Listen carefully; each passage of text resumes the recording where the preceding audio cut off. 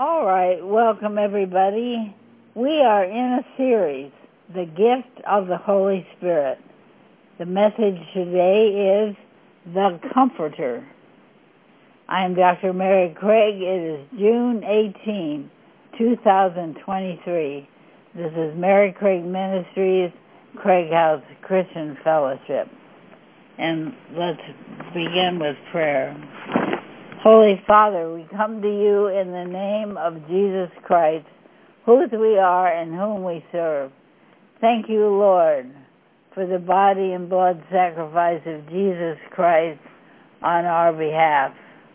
And we thank you, Lord, for his obedience, even to death on the cross. We thank you he fulfilled all righteousness, even to dying to pay the penalty for sin, redeeming those for whom he died. Reconciliation, Lord. He brought the reconciliation that overcomes alienation from you. So now we can know you, Lord God, as Father. And we thank you for that. We thank you that Jesus bore your wrath, bore the curse, bore the sin, and bore the glory. And Jesus destroyed the works of darkness, defeating Satan and his kingdom publicly. Thank you, Lord, for the sending of the Holy Spirit, and we ask the Holy Spirit come as the Spirit of truth, guiding us into the truth, to come as the Spirit of wisdom and revelation, revealing Jesus Christ to us, Lord, and granting us wisdom for the days in which we live. We thank you, God, that the Holy Spirit is the Paraclete, the Comforter, the one who comes alongside.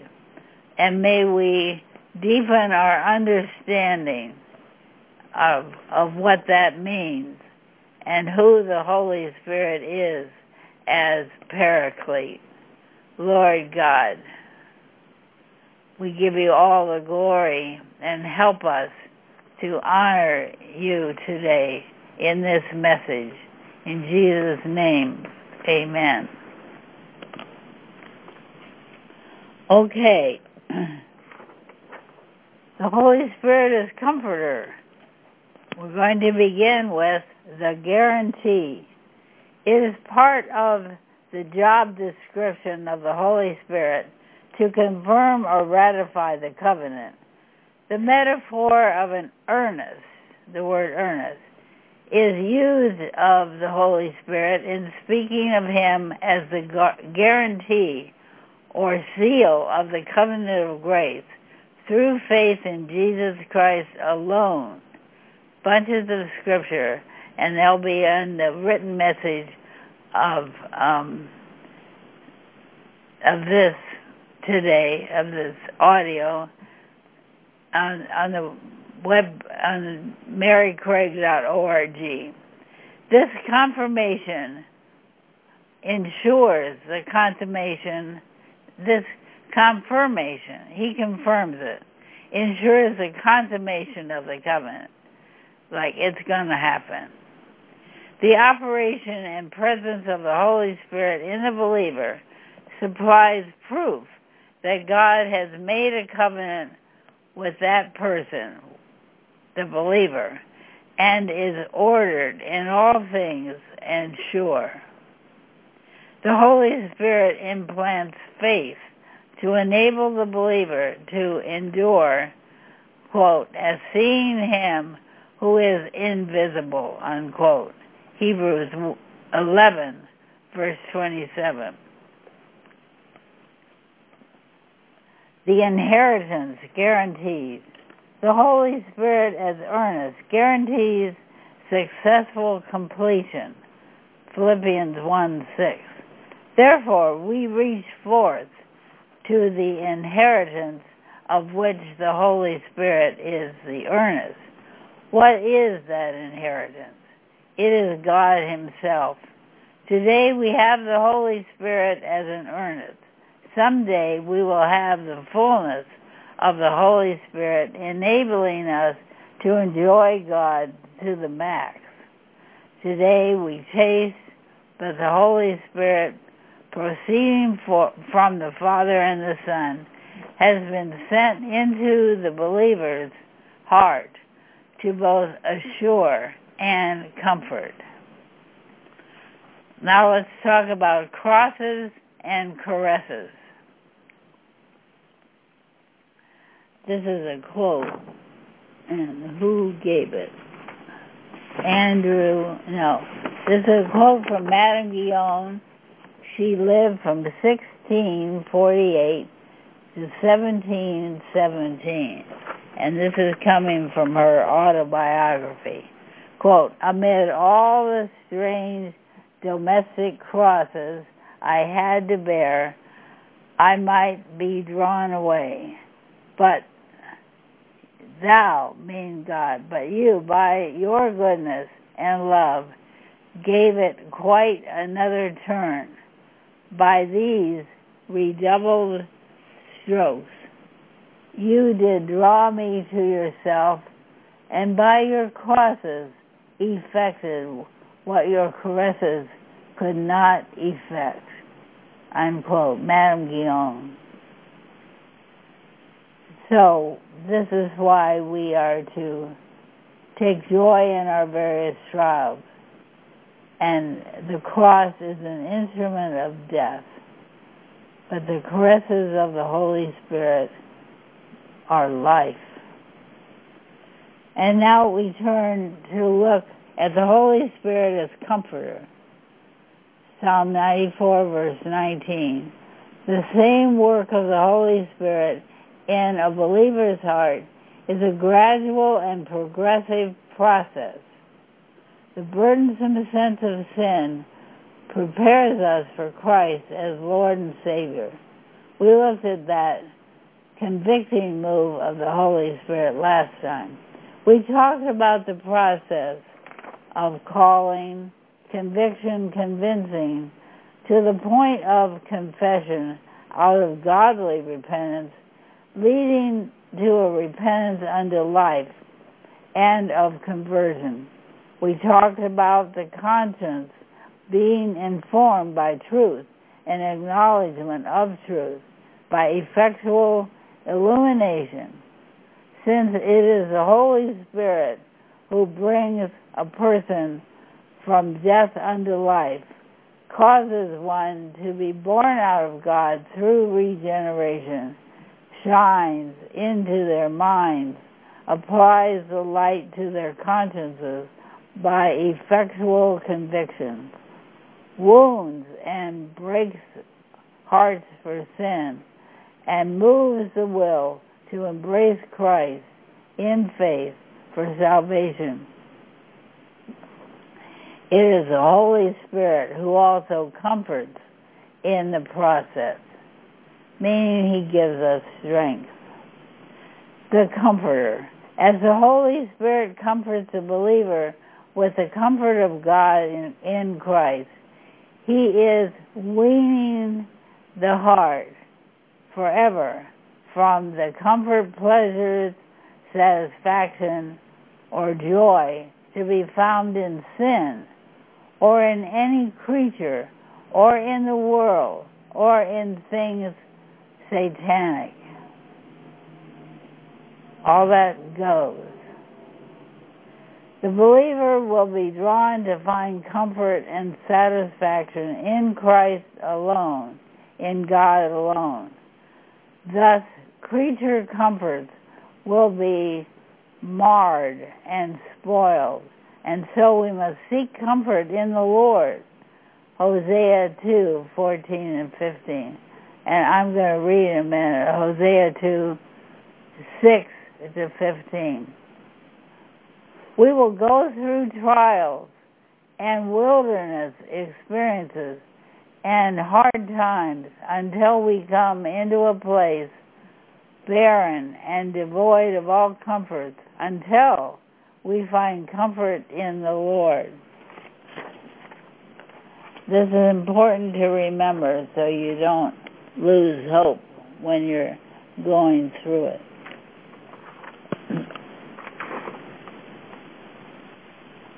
Okay. I will have to have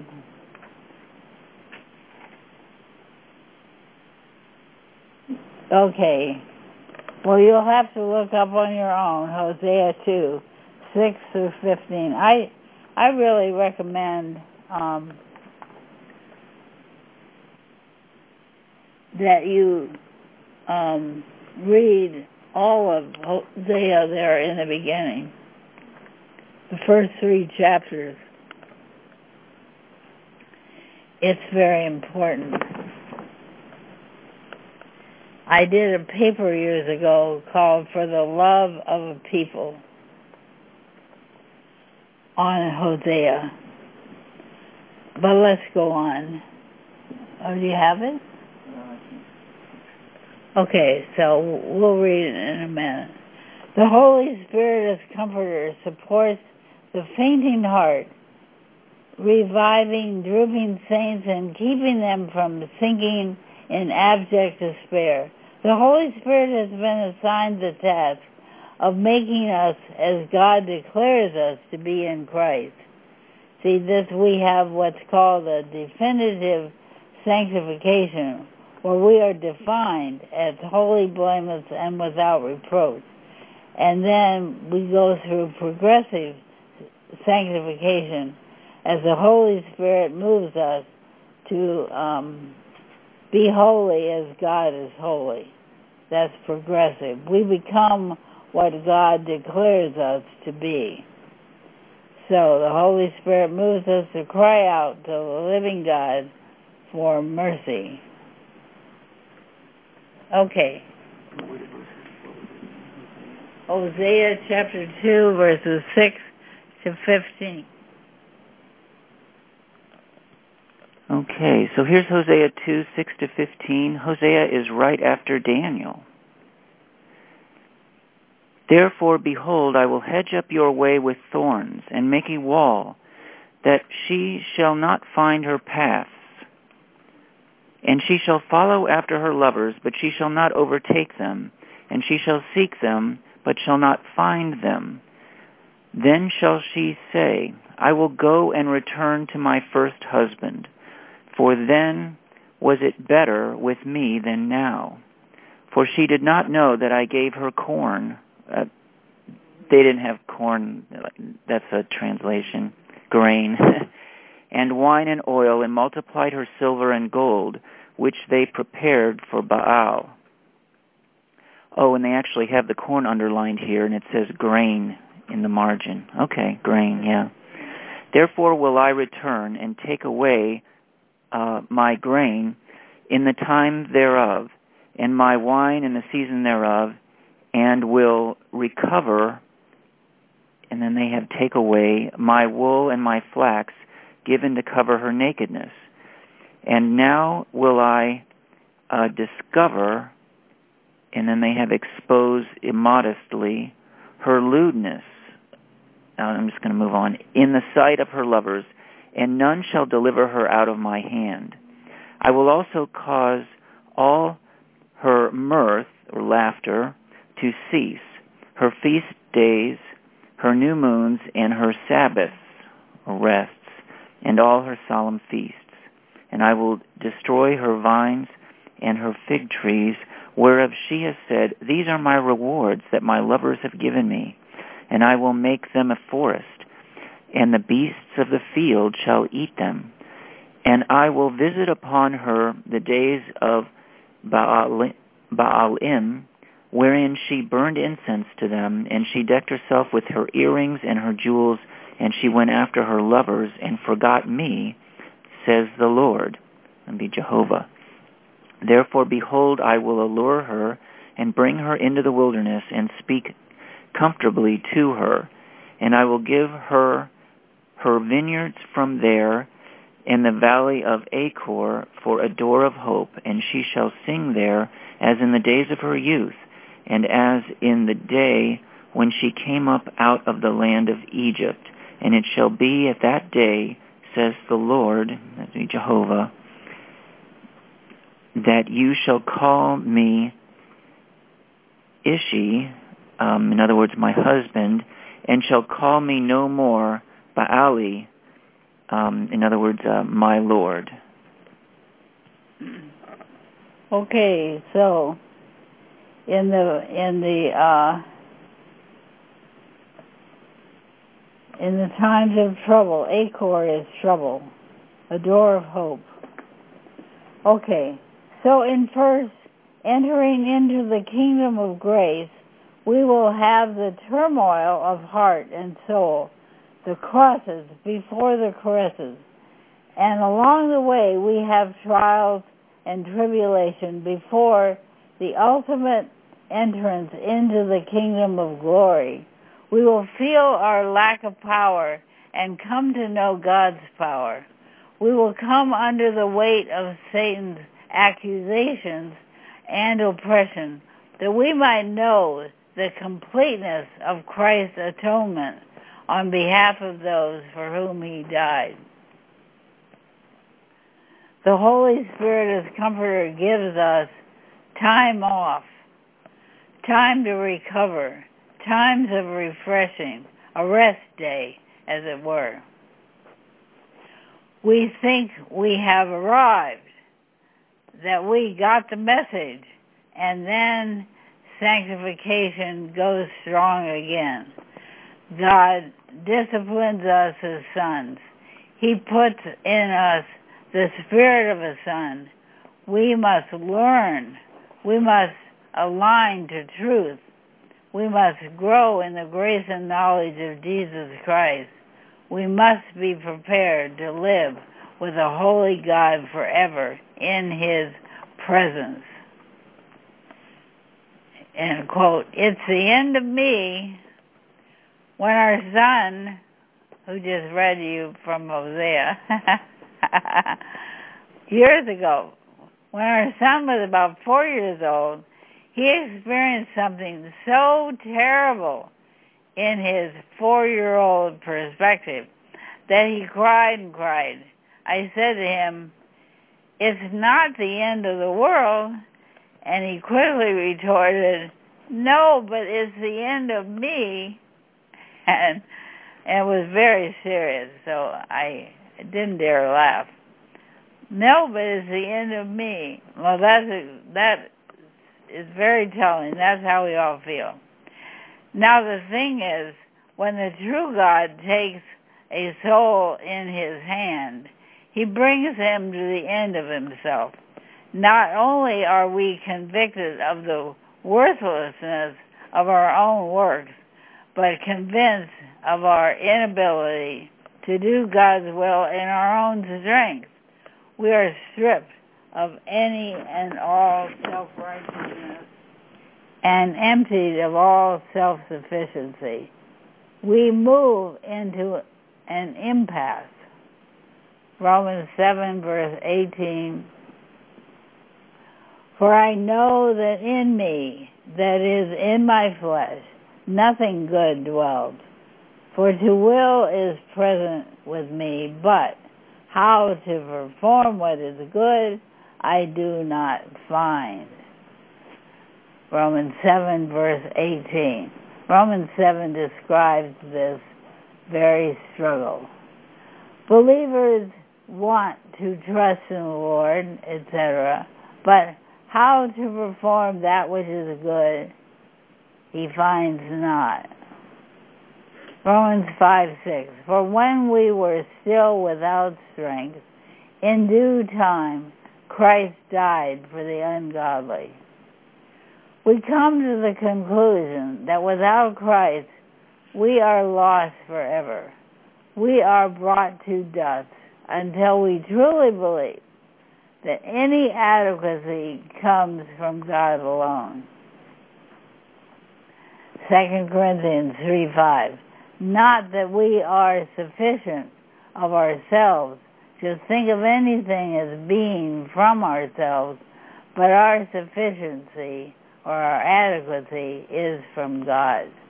2 Corinthians 3:5. Even mature Christians can only cast their care upon the Lord by the Holy Spirit's gracious enablement. So a sinner in the gall of bitterness and the bond of iniquity certainly cannot get anywhere by his own will. Enter the Holy Spirit. Miracles take the love of God. We must fall to the grace and mercy of God, the Holy Spirit, to graciously grant enablement. We must lay hold of Christ by faith until the Holy Spirit moves in power. It takes a miracle, and miracles take the love of God. Without the Holy Spirit coming alongside, helping, comforting, we would sink in despair and fall victim to the malice of Satan. And we must never be presumptuous to dare the devil. A pastor years ago at an area church delivered this strong sermon. He himself became full of zeal and all puffed up. Presumption. He was very presumptuous at that point. He was leaving on his 2-month vacation. Suddenly he challenged the devil to, quote, "Give us your best shot," unquote. That summer, a child drowned in the lake on the grounds of that church. Someone fell and sued the church. 2 others sued the church with other accusations, and more happened. This senior pastor wasn't there. Thank God my husband and I knew not to make such bold challenges coming out of a presumptuous heart. We both said at the same time, "Not us." We said it right out loud. Not us. We went through that summer spared from that great hardship and trials. The Holy Spirit does not leave his work half done. He is the life producer, the Spirit of life in Christ Jesus, the one who quickens, the Spirit of truth, the Spirit of faith, as 2 Corinthians 4:13. And it is the Holy Spirit who shows us that all of our conviction of sin, confessions, deep repenting, utter helplessness, crying, weeping, using our helplessness as an excuse is not our ground of acceptance with Christ or God the Father. So please, become more mature in Christ, and if you like to use tactics to manipulate, think you're going to manipulate God, please don't waste your time in God's. Oh my. Titus 3:3-7. For at one time we too were foolish, disobedient, misled, and enslaved to all sorts of desires and pleasures, living in malice and envy, being hated and hating one another. But when the kindness of God our Savior and his love for mankind appeared, he saved us, not by the righteous deeds which we had done, but according to his mercy, through the washing of regeneration or new birth and renewal by the Holy Spirit. This is the Spirit he poured out on us abundantly through Jesus Christ our Savior, so that having been justified by his grace, we would become heirs with the hope of eternal life. Titus 3:3-7. All of that is consciousness of truth, acknowledging truth experientially. Repentance is necessary to put us into a position where we can receive what Christ is willing to give. We have to repent. That's a turning around. We were going one direction, we turn around and go another direction. Not one that's close. It's a 180-degree turn. Why did Jesus send the Holy Spirit as Comforter, as the Paraclete? Jesus sent the Holy Spirit as Comforter, Parakletos in Greek, to make Jesus always present to us. Jesus was going away, but Jesus promised comfort to his disciples. They would have one in whom his presence should be restored to them. Jesus is our advocate before the Father. The Holy Spirit is an advocate as well, called in and given by Jesus to represent him, to make his presence real to them, and to reveal and impart all that Jesus is to his disciples. The meaning of the word Paraclete.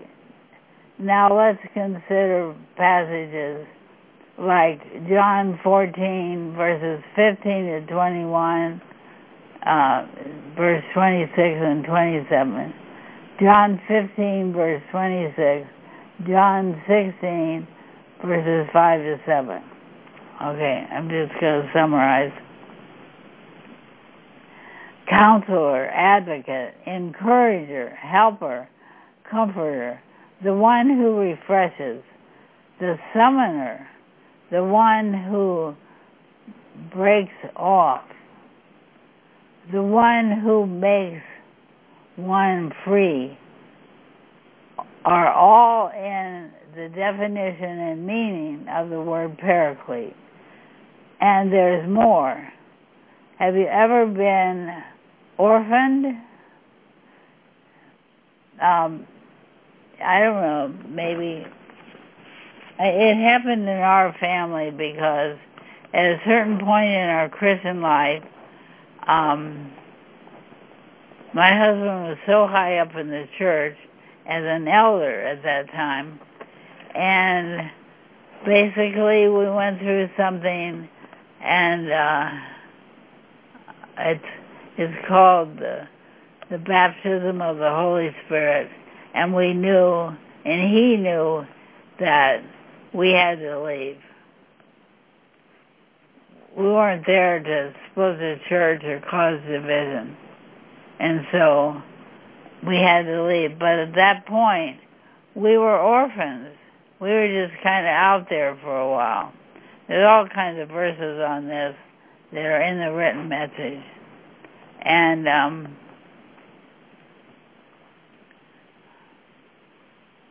Jesus takes us in like orphans. We're orphans. He takes us in with the sending of the Holy Spirit. God will not leave us as orphans. God makes a home for the lonely. Jesus speaks of the Holy Spirit as another Paraclete or another Comforter, implying that Jesus is the first, given by the Father to obtain and communicate his blessings. Jesus mediates the divine life and love to us as mediator of the covenant and high priest of the new covenant in his blood. The Holy Spirit mediates with Christ, revealing in our hearts as present and continuous experience in the power of the endless life, all that Christ's advocacy secures to us. Okay, that whole last sentence there is a quote from Andrew Murray. All that Jesus was to his disciples, the Holy Spirit now is to the church, abiding forever. When Jesus promised another Paraclete, another comforter. The disciples were facing that sorrow of being orphaned. The whole idea, what do you mean you're going away? What does that mean? And Jesus was preparing them that he would be crucified and die. And he was going back to the Father. And he was preparing them. So they were starting to face that sorrow of Jesus' presence with them going away. Again, Andrew Murray gives us insight. Quote, the comfort to be given was the restoration in greater power of the presence of him, their divine advocate. It is because the Spirit is the indwelling representative of Jesus as the advocate in heaven, making him always present in the heart, that he is the other advocate or comforter. That's Andrew Murray. The comforter as advocate. Now the Greek word for comforter is parakletos, as I said. Para means from close beside, and kaleo means make a call. Now this refers to a legal advocate who makes the right judgment call because of being close to the situation. So the Holy Spirit comes alongside of us and he gives us what to say and everything. His advice or judgment stands up in court. Charles Spurgeon talks about the Holy Spirit as one called to and as one calling to.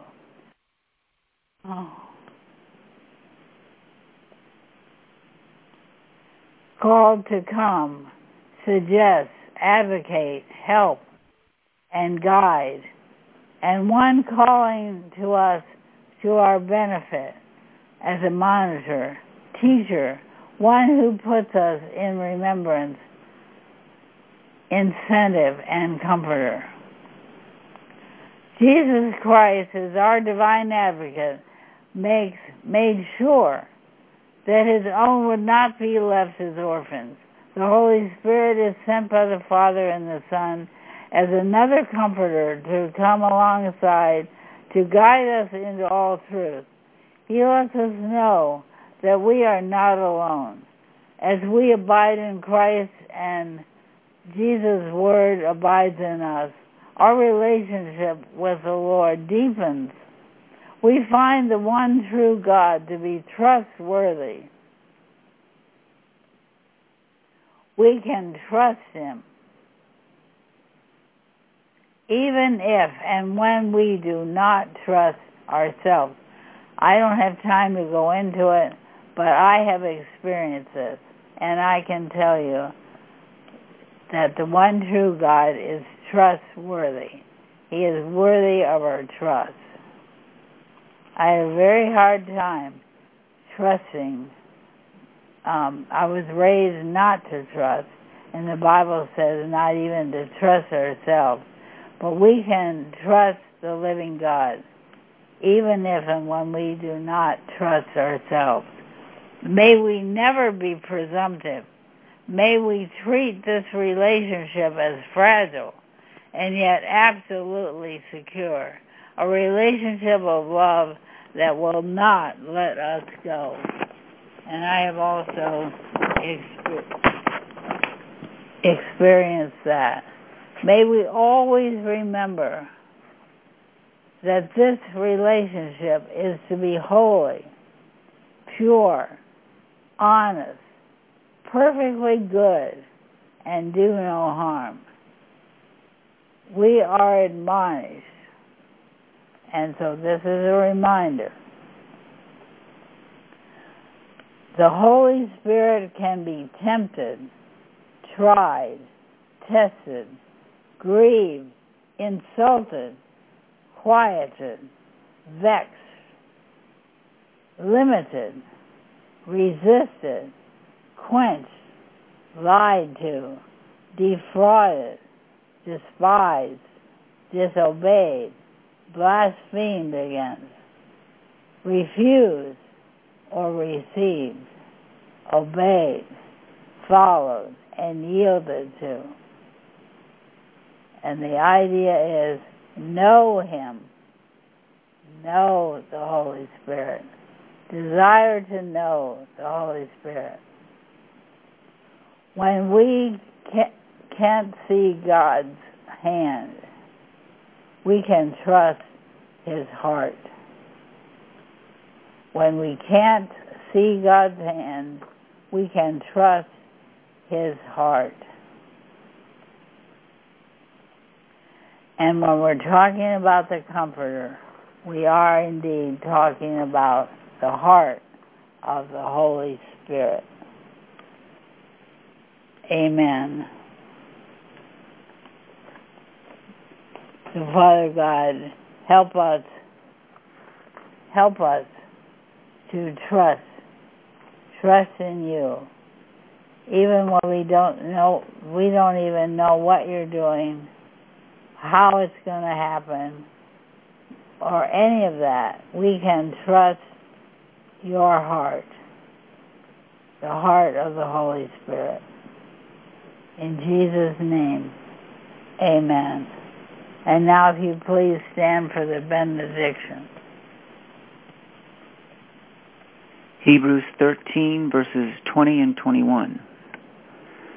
Now may the God of the peace, who brought up our Lord Jesus from the dead, that great shepherd of the sheep, through the blood of the everlasting covenant, make you complete in every good work to do His will, working in you what is well-pleasing in His sight, through Jesus Christ, to whom be glory forever and ever. Amen.